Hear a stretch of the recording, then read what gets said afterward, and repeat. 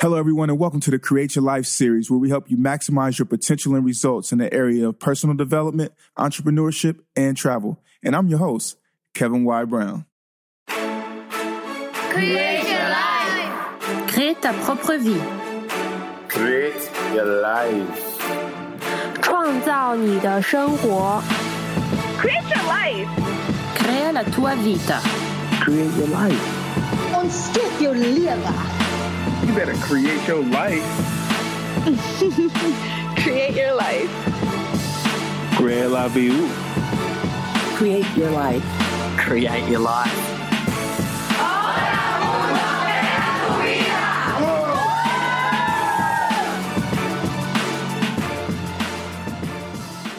Beautiful people, happy Sunday. This is the Create Your Life series. I'm your host, Kevin Y. Brown, and it's one of those good days. Well, I guess every day is a good day when you're above ground, so definitely happy to be here. I got an amazing guest here in the studio. Very humbled to have this guy here. But as you know, before we bring on our amazing guests, you and I have to catch up.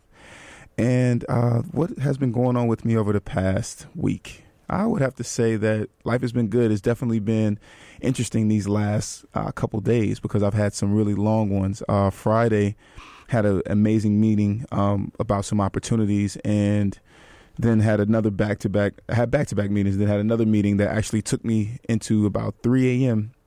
And then I had to go home and hop a shower and iron and go straight to JFK so that I could fly to Boston to catch a flight to be at the African American Student Union annual conference that they have every year, where they have a bunch of industry trailblazers sit on panels and really talk about what it takes to make it in today's world. And so that experience was actually amazing. And I actually want to call myself out about that because I was a bit hesitant to go.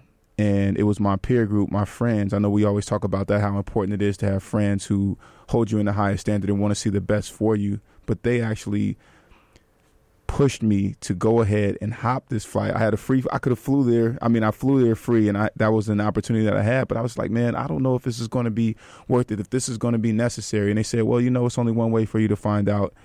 And, being around, these type of people, this caliber of person is really what's going to push you to expand your horizons. And you just never know. But what you do know is that if you don't go, then you'll be getting the same results as if you stay, for staying here. And so I went, and I'm very happy that I did. And I flew back this morning, had another one where I went to all of the events that they had and even an after party for the conference. And so I actually got in at 7 a.m. because, of course, we try to take no days off here at the Create Your Life series. So here for you beautiful people. And, that's the catch up for this week. Now, without further ado, I want to introduce our guest, and I'm not going to go through his bio because I have a list of at least 10, 12 bullet points about this dude.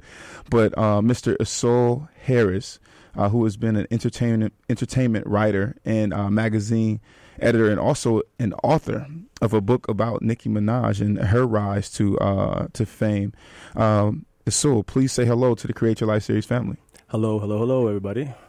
Yes, so we had the opportunity to meet about 2 months ago at Seal, one of our mutual friends' birthday party. We were introduced by Al, who's one of my fraternity brothers, a good man.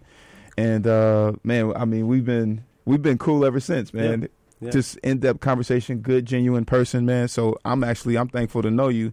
And upon doing more research, I'm like, dude, you have to absolutely be on the show. We didn't have any small talk. We went straight into serious talk. Oh, yeah. Yeah, it was funny because we just clicked like that. It really clicked, yeah. Yeah, and then your other friend was there. David. Yeah, David, who's man. From the Bay Area, like you. Right, yes. Another Bay Area native, got to represent. And you're from the A. You're from Gainesville, I was Georgia? Born in Gainesville, yeah. Born in Gainesville? It's outside of Atlanta. Okay. Yeah, and you're also a graduate of Morehouse College. Morehouse College, yeah. And NYU. NYU, yeah. Wow. How was the A for you, the experience at Morehouse? Because I'm a graduate of Clark Atlanta, so it's all AUC love. Well, when I was at Morehouse, Atlanta is a different city. I've seen Atlanta in its different incarnations. Right. I went to one of the first Freakniks, so. Wow, dude, you're gonna have to share some of those stories off air, but I definitely want to know about that. It was a different day and time. Oh man, it was fun though. It was a lot of fun. Okay. So man, you've been the senior editor at Uptown Magazine, managing editor at 944 Magazine, niche entertainment editor at a niche media, Peach Magazine, entertainment editor at Upskill. I mean, dude, this goes actually the on and editor-in-chief on. of Uptown. Oh, I'm sorry. Forgive me. Let me get right. I have been misinformed. But you've interviewed.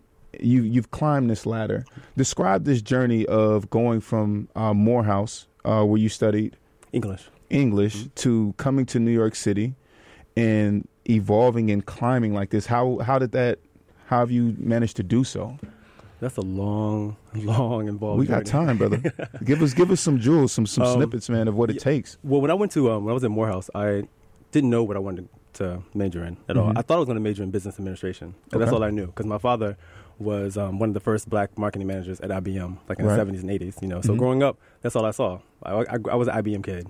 I saw I went to his meetings and I went with him and I heard him on the phone and I saw him with colleagues. You know, so that's all I knew was like business. So I thought I was going to go into that. Right. So got to Morehouse and started going to my classes and I had this one teacher. Her name was Ursula Doyle. Okay. She had just graduated from Columbia, so she was brand new.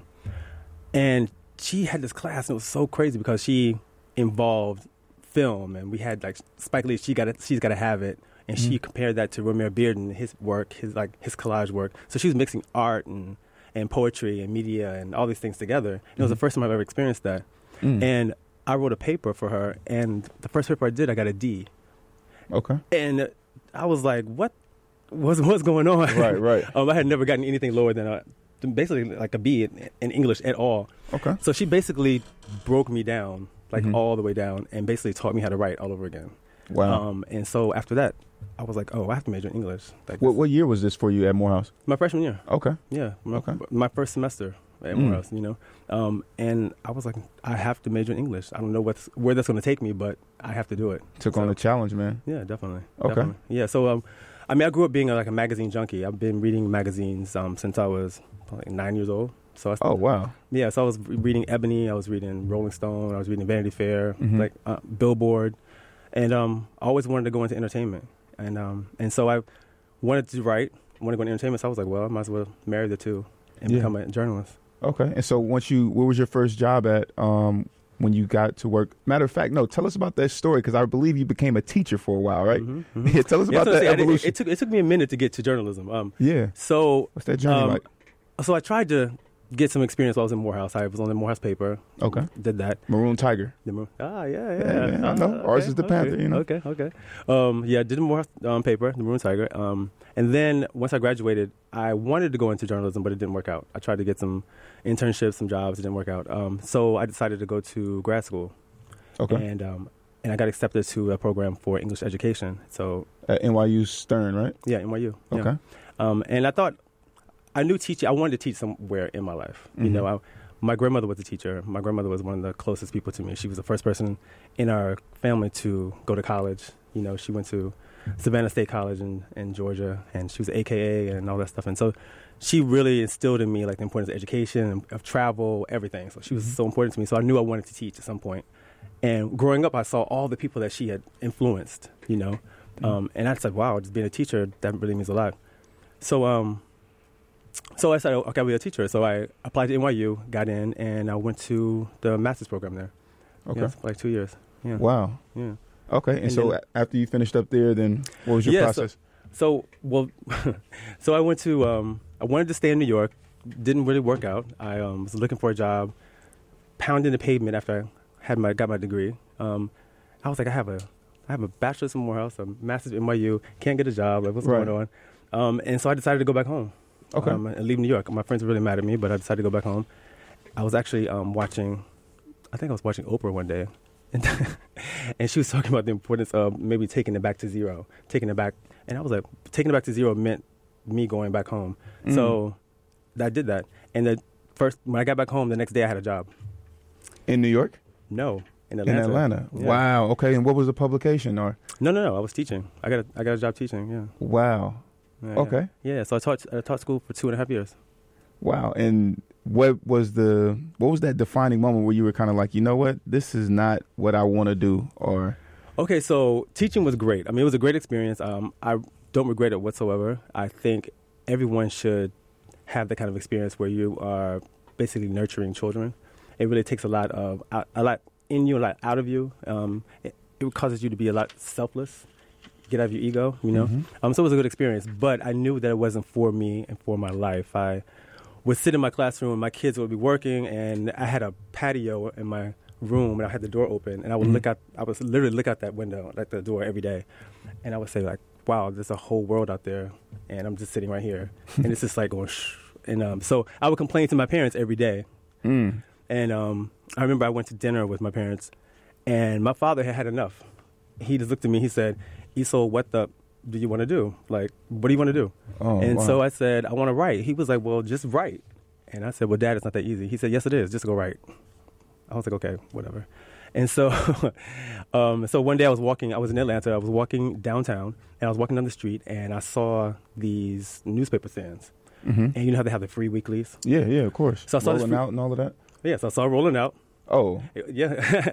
It was like brand new at the time. I didn't know what it was, but I picked it up, and I was like, oh, this is interesting. I said, maybe I can write for them. So I literally looked on the masthead, looked down the masthead, found the number, and I called. And I just called. Got a woman on the phone, and I said, "Hi, I'm Esau Harris. You don't know me, but I want to write for you." And she said, "Okay, well, come down and talk to me." So I went down and talked to her. Her name was Anika Robertson. She was the editor at Vibe. She left Vibe and came down to Rolling Out. Wow. And she liked me, and so she said, I don't have any clips. I didn't have any kind of clips or nothing. So she said, "Here, take this." It was a Missy Elliott CD, her second CD that came out. She said, "Review this, bring it back." So I did. I reviewed it, brought it back, and the next day I became her assistant. Wow. And I worked for her for a year and a half, for free. So I would teach from 7 to 3, leave school, work from 4 to maybe 1 in the morning every day for like a year and a half. Wow. And then after that year and a half, I had her job. Hold on. After a year and a half, you took her job. Did she move on, or you just kind of was like, No, the publisher, he offered me her job. I mean, he wanted her to move on, and so he offered me. Hostile takeover. All right, Brother Harris. But the interesting thing is, she became a teacher, so we kind of like switched places. Yeah. Oh man, do you still have a relationship with her? Yeah, it's my girl. Yeah. Wow. Yeah. In my life, I've had some really interesting, great women to help me throughout my career. Man, you know what's funny is I absolutely can attest to that. The other day I was sitting back and I was thinking, I was like, man, you know what? Where would I be without strong women who believed in the vision? So to hear you say that is very very positive, man. And that's everything. So you did, then you became, what was your job title at Rolling Out? I was editor-in-chief. Okay, so you were editor-in-chief at Rolling Out. Wow. That was my first job in journalism. I talk about starting with the bar high. So from there, Rolling Out, where did you go? Was it Rolling Out for 2.5 years? And then after that, I went to Upscale. Upscale magazine. Okay. So when did you come back to New York? How did you make your way back? So from Upscale, I started working with People magazine. I became a reporter for People. Basically handled all of their like Southeastern reporting. Yeah. So any superstar that was doing anything in the South, it was me during that 4-year period. So if you read about Whitney Houston going to rehab or her mother throwing to rehab, that was me. If you read about Usher getting married, that was me. All those stories I broke for People magazine. Wow. Yeah. How do you find your sources in order to to get like to be the first person to break this news and stuff like that? Yeah, working for a magazine like People it's a great experience because you actually, to be a stringer, be a reporter, you have to be on the beat. You have to go on the street and actually sometimes stalk people and stake out and go get records and all that stuff. So it's hold on. So what describe to me one of these crazy stakeouts. I gotta know. Like, what does this look like? Journalism. I mean, it's kind of crazy. I mean, sometimes if you were looking for, so if you hear that Brad and Angelina are at a hotel in Atlanta, you go or you sit at the bar and you talk to the bartender, you talk to some people who maybe stand there, maybe they've seen them, they have, and you look around and you may spot them, or you get some information where they're going to be. It's just like just playing your instincts. Okay, so if you're doing all of this and you're covering the whole Southeast, like what are some of your favorite places that you've been able to travel to while doing your job? I know you've been a ton of places, man. most of my great travel experiences have been outside of the United States, though. Okay. Bless us. Yeah. With my job at at Uptown, but I was the editor-in-chief for 4 years at Uptown. I think during those 4 years, I probably circled the globe like 4 times. Really? So what are some of your favorite places that you've been to internationally? But I want to tell my story about that, though, because when I was at Rolling Out, I met this woman. Her name was Claire Mangers. She was a publicist for this international resort, and we were having lunch. And I guess she saw something in me. So she said, Isol, I really like you, and I can see that you're going to go places. And she said, but I need for you to really see the world, and I want you to see the world. And she said, but you're going to do it on someone else's dime. Yeah. She said, make sure you do it on someone else's dime. And I was like, oh, okay. And it kind of stuck with me. So every job I've had, I've always made it a point to up the travel component or element wherever I was. What does that conversation look like when you're trying to up that travel component? When I started at Uptown, Uptown they already had a travel section, and they probably had maybe one travel story each issue. When I took over, I probably ramped it up to like three or four. Okay. And make sure it was in every issue. And also, I kind of challenged the notion of where black people travel. If you know anything about the industry, you'll know that most advertisers think that black people only go to Miami, Vegas, and Jamaica. Now, while we do go to those places, right, we also like to go to other places. So I said, no, I don't think that's true. So I said, no, we like to go to Vietnam. We like to go to the Maldives. Right. We like to go to Europe. We like to go to Switzerland. And so I went all those places and reported on them. And so now you have the rise of all these organizations now where all these black people are traveling. Right. It's funny. Yeah. Our former guest is Evita Robinson from No Madness. Yeah. She was on the panel actually at the conference that I was at. So very, very cool sister, bold, and, pushing the envelope. Yeah, we were in a panel together for the New York Travel Show like 2 years ago. Oh, okay. So now one of my questions, when you were moving, like you started off as editor-in-chief, I guess some would say early on. When you started to transition, like when you went from Rolling Out to Upscale, did you transfer into a editor-in-chief position as well, or did you kind of like go down in the ranks? How does that work? No. So fortunately for me, I was able at that point to stay out of my own way. Okay. I have been in my own way at other points, but luckily at that point I wasn't in my own way because I knew that being an editor-chief of Rolling Out wasn't on the same plane as maybe going to a national magazine and being the editor-in-chief. I knew there's a difference. Okay. So luckily I haven't been caught up in titles. I've known people who get caught up in titles, right, and they get caught up and they get stuck. So I don't really believe in that. I believe in going to a job that's going to give you something that you never had before, that you're going to learn something, and it's going to take you somewhere else. And oftentimes titles have nothing to do with that. Wow. So how did you learn how to stay out of your own way? Because like you said, people do get caught up in titles, but was there something that you had to say to yourself? Because to an extent, some would say, oh, well, you know what? You're not at the same level. So what did you tell Isol in order to stay out of your way?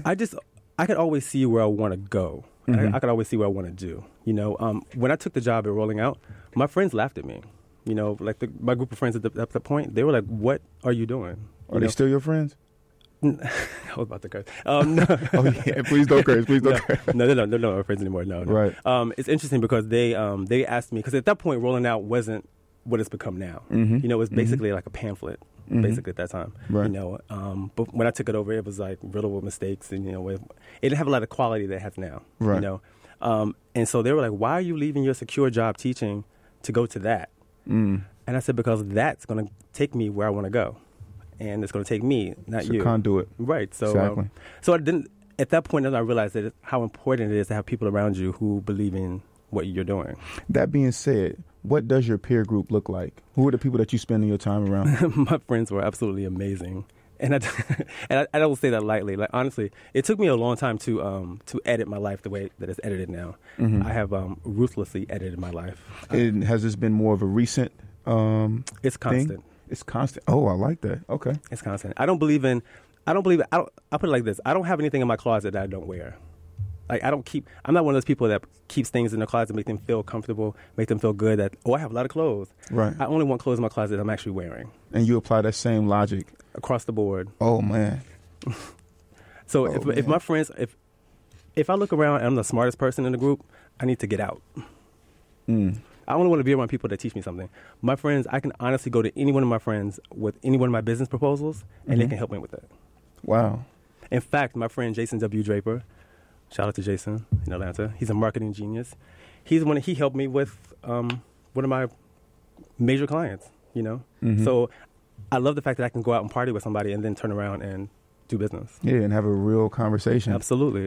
It's so interesting that you say that, because when we met, I was like, oh, this brother, we were having a good time. It was me, you, David. I was like running around, but we were having this good time. But at the same time, the entire conversation the whole time was of substance. And I was like, dude, I like this dude. You know what I mean? And with David, I mean, we were just, music was playing, eating, all of that. It's just, hours and hours of just good energy and vibes. And I'm with you on that, definitely making sure that your peer group is reflective of you. Now, you had a saying that you believe in learning the rules in order to break them.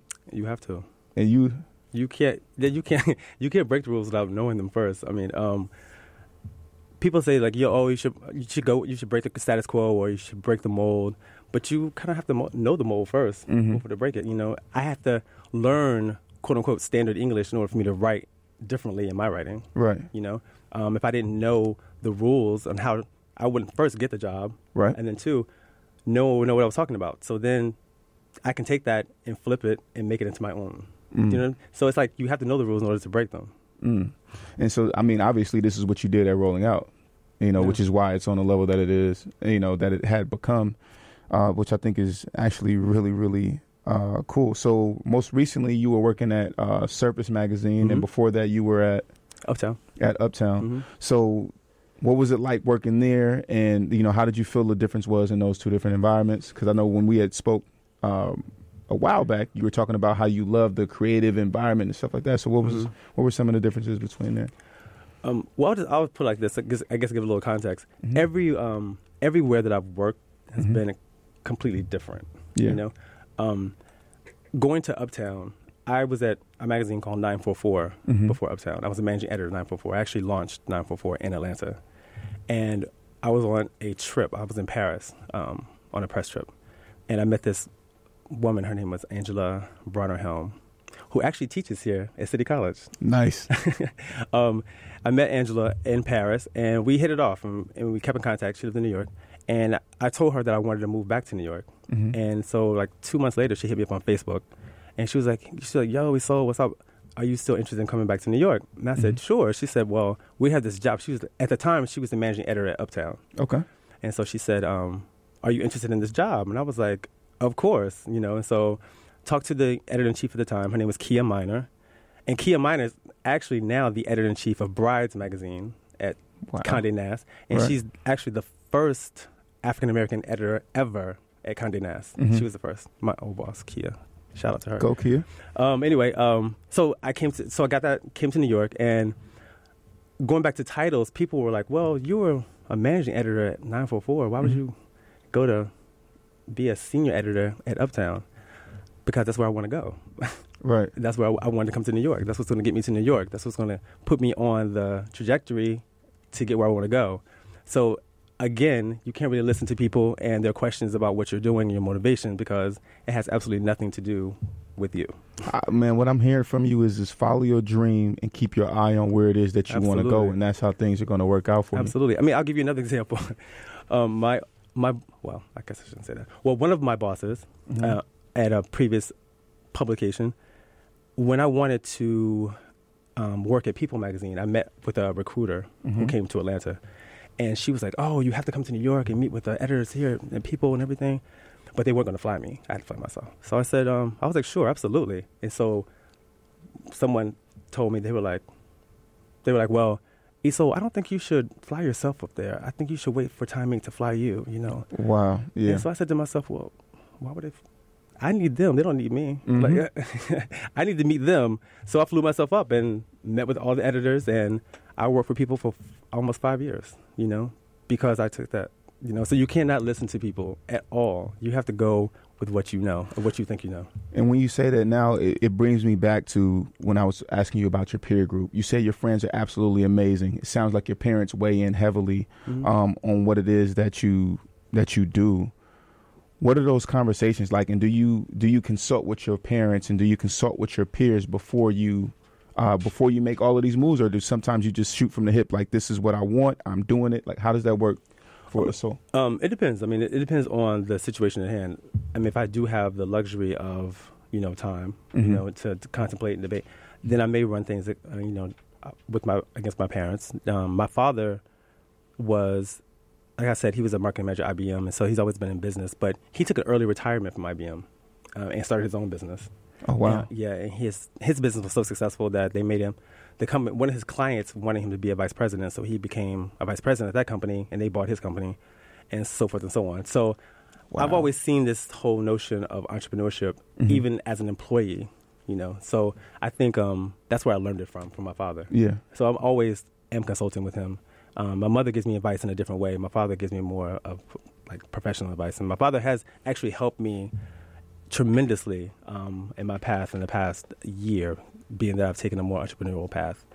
Okay. Yeah. You had the opportunity to grow up seeing your dad, go from being a executive at IBM to running his own venture. How has that impacted you? And you also said that you've moved every 2 years. So how does that help you with when you're traveling and doing all of these things for these amazing jobs that you've had in entertainment?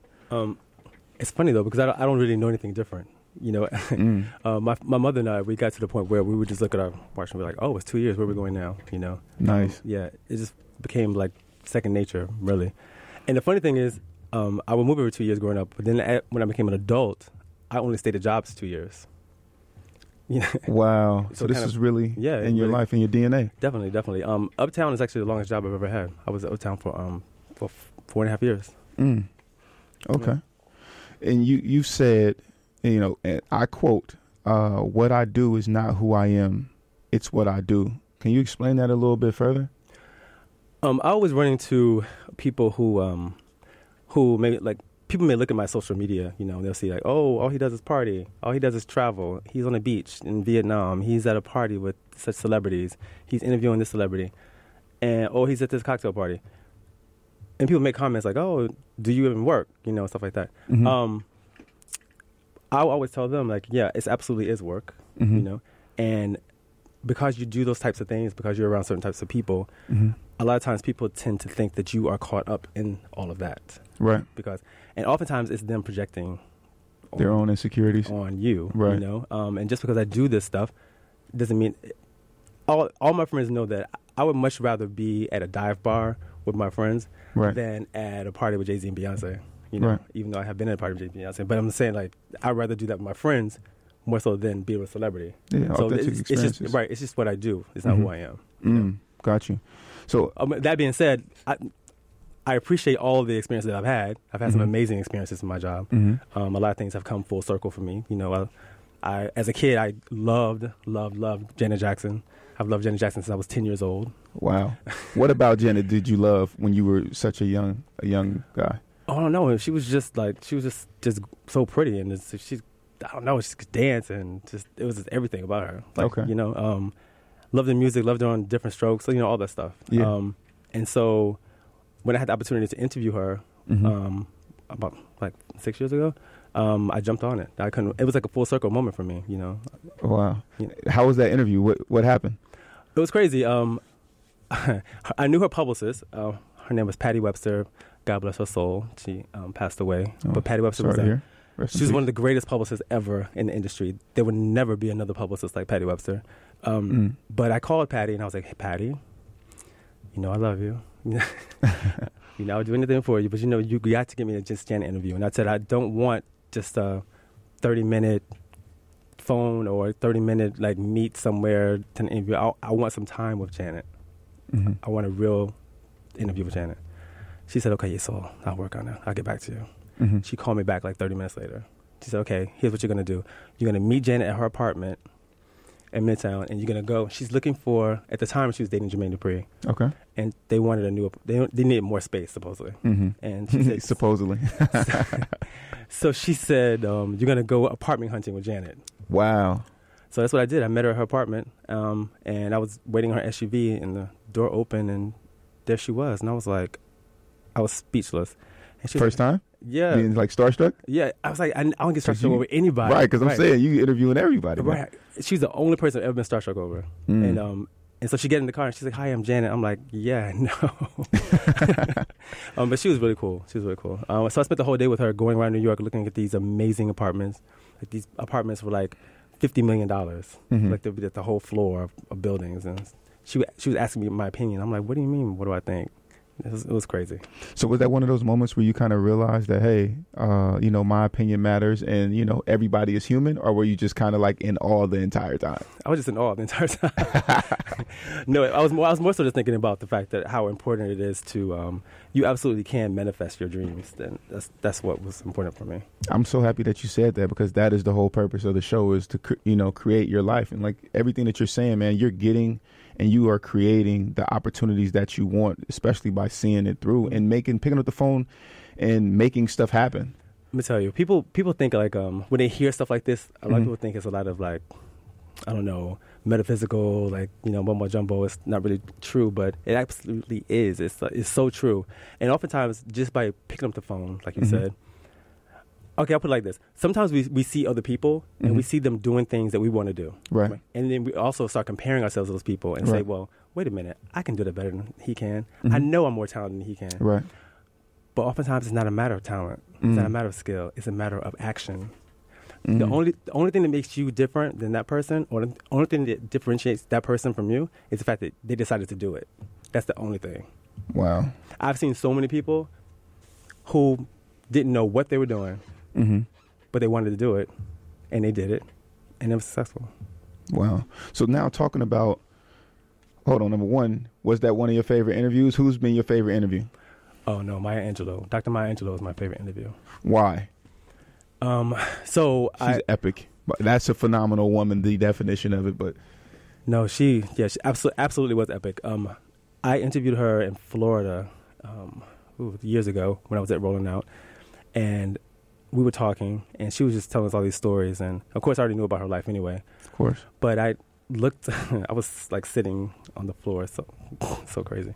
And I looked up at her and I said, "Dr. Angelou, I have to ask you, you have been able to live 20, 30 lives." Because she did everything. Everything. From being from operating a streetcar in San Francisco to walking in Mecca with Malcolm X. Like, she did everything in between. I said, I can't even manage my one life. How have you been able to do 30 so far? And so she looked at me and she said, "Baby, I woke up one day and realized that I was going to die. And I didn't have any time to waste. So I don't waste any time." And I was like, wow. It's so simple, but so profound, right? Because we all know we're going to die right now because you know it. But if it's coming from her, man, that's right. Exactly. Man, give 2 more things that you learned from her. Oh, please, you gotta bless us. I think that's the only thing I really took away from that. That was like the biggest thing. Okay. Because I really I was just trying to wrap my head around that. Yeah. And since then, you've been operating with a sense of urgency? Oh, absolutely. I think, ask my friends, that word, urgency is everything. I don't think you should do anything unless it's urgent. Okay. And speaking of taking action and being of urgency, you have recently branched out on your own and actually made your former employer your client now. I mean, you got some impressive stuff going on here, brother. I mean, you have, what is it, American Express as a client? I started as a brand ambassador for American Express Platinum. They asked me to be in their, it's called a Platinum for a Year program, where they ask different influencers, different people in the industry to come and represent the Platinum card and create experiences for the card. All right.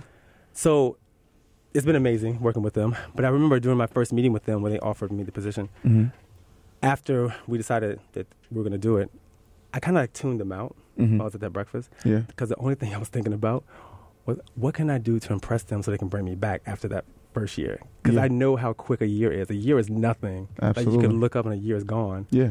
but I wanted to do something where they're going to absolutely have to have me back a second year. So now I'm going into my third. Wow. And actually, the program doesn't even exist anymore. But you still making it work. Yeah. Dude, they're great. They're really great. I appreciate them so much, and I love the fact that they love my ideas and we're able to collaborate. You know, I feel like you the epitome of find a way or make one, man. I'm loving this. So, but now you have you turn Surface into your client. Yeah. So I was the director of strategic partnerships at Surface magazine. It's a design magazine. Great magazine, beautiful.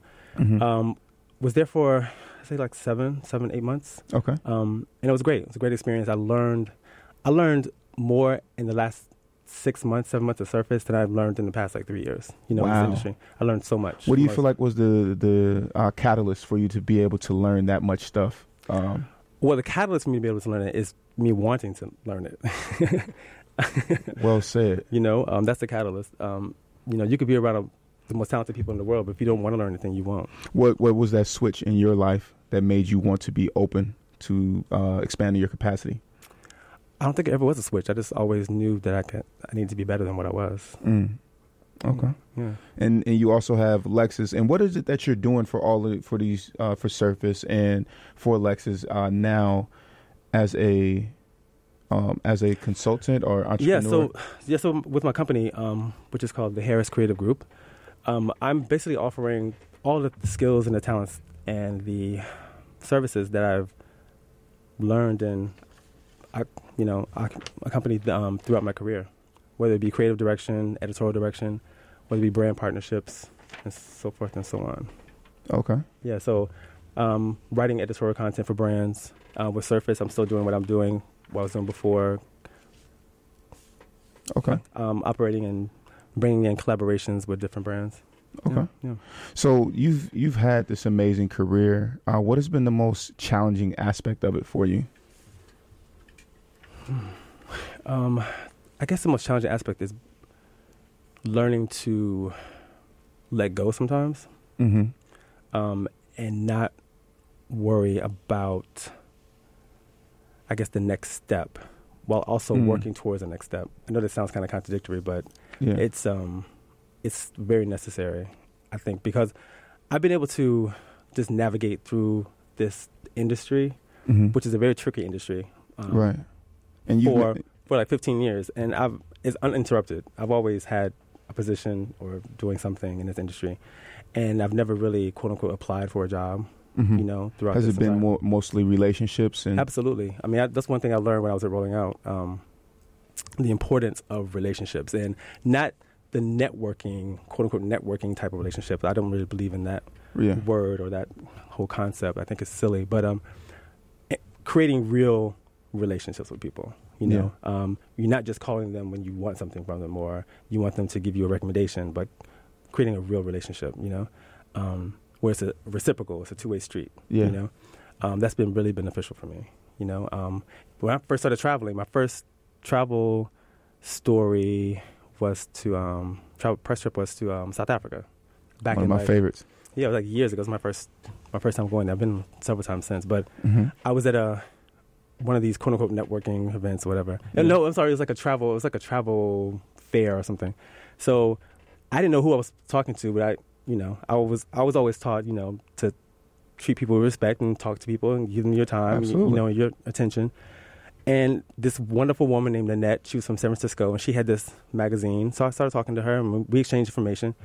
And she called me a week later, and she said, "Hey, I have this trip that I'm taking some journalists to South Africa. Would you like to come?" And I had never heard. I'm brand new in the industry. I had never heard of a press trip. I'm like, "What's a press trip?" Right. And I was like, "Yeah."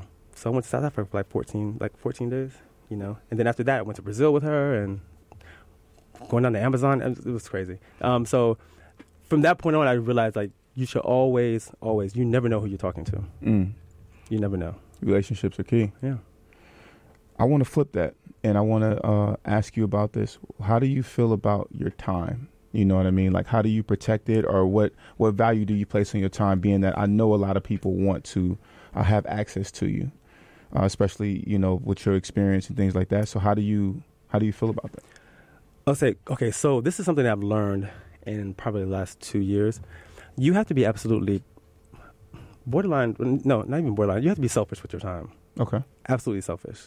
Your time is it's the most valuable thing you have, and it's the thing you have the less of, like the least of. You know, I was at Fashion Week one year, and I was waiting to get into like I think the Tracy Reese show, and everyone was like waiting to get in, and I started talking to this woman, and I believe she was a writer. I didn't know at the time. I knew I recognized her, but we exchanged information, and I was like, oh, this is you. Okay, well-known writer. You know, she's written like 30 books in fashion and everything. Wow. And so I reached out to her like a week later, and I was like, hi, I'm Isol. You know, I met you at the Tracy Reese show. She was like, hi, Isol. And I had asked her, maybe we can meet for lunch or something. She called me, and she said, hi, Isol. I just want to tell you, I think you're a lovely person. I know you're lovely. But I have to tell you, and please just understand, I don't do lunch. I don't do dinner. I don't do drinks. I don't do coffee. I don't do those things. I work. And that's the reason why I have such the books. And I was like, oh.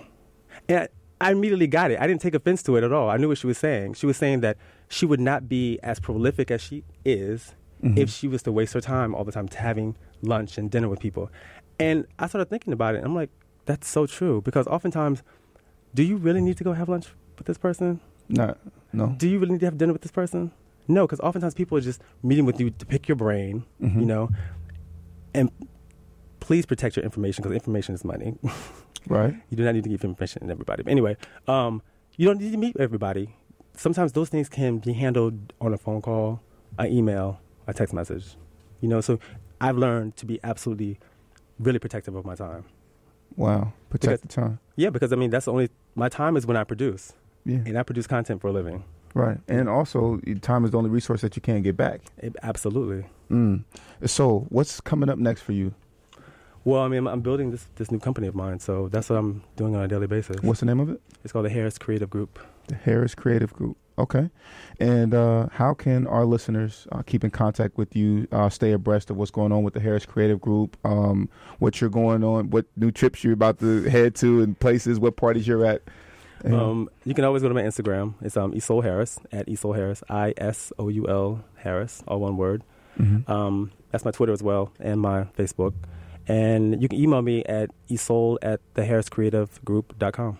Okay. Well, so I want to thank you for coming in and being on the show. Amazing. We definitely got to have you back on. And thank you so much. No, thank you for having me. I appreciate it. Beautiful people, if you enjoyed this episode of the Create Your Life series, be sure to download it from our podcast, which is available on createyourlifeseries.com, iTunes, Stitcher Radio, and Google Music. Also, be sure to leave a review of the podcast. You can catch us live on Sundays from 5:30 to 6:30 p.m. Eastern Standard Time via 90.3 FM in New York, or on Facebook Live at facebook.com/KevBrown1. We encourage you to participate in the conversation on Facebook or call in at 212-650-6903. Follow us on Instagram at CYL Series and at Kevin Y. Brown. Be blessed, and we'll see you back here live next week. Create your life. Crée ta propre vie. Create your life. 创造你的生活。 Create your life. Crea la tua vita. Create your life. Und skip your liver. You better create your life. Create your life. Grela Viu. Create your life. Create your life.